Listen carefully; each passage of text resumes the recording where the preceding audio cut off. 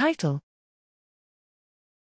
The auditory cortex of bats has a better signal-to-noise ratio and lower intertrial variability in response to stimuli trains than mice.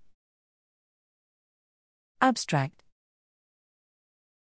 The brains of black 6 mice, Mus musculus, and Sabre's short-tailed bats, Carolia perspicillata, weigh roughly the same and share the mammalian neocortical laminar architecture.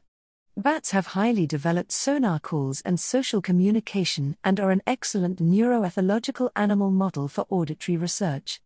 Mice are olfactory and somatosensory specialists and are used frequently in auditory neuroscience, particularly for their advantage of standardization and genetic tools.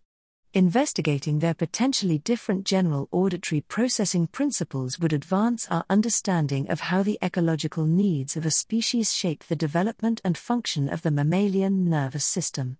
We compared 2 existing datasets, recorded with linear multi-channel electrodes down the depth of the primary auditory cortex, A1, while awake, across both species while presenting repetitive stimulus trains with different frequencies, ~5 and ~40 Hz. We found that while there are similarities between cortical response profiles in bats and mice, there was a better signal-to-noise ratio in bats under these conditions, which allowed for a clearer following response to stimuli trains. This was most evident at higher frequency trains, where bats had stronger response amplitude suppression to consecutive stimuli. Phase coherence was far stronger in bats during stimulus response, indicating less phase variability in bats across individual trials.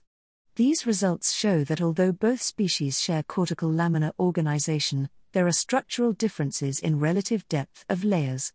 Better signal-to-noise ratio in bats could represent specialization for faster temporal processing shaped by their individual ecological niches.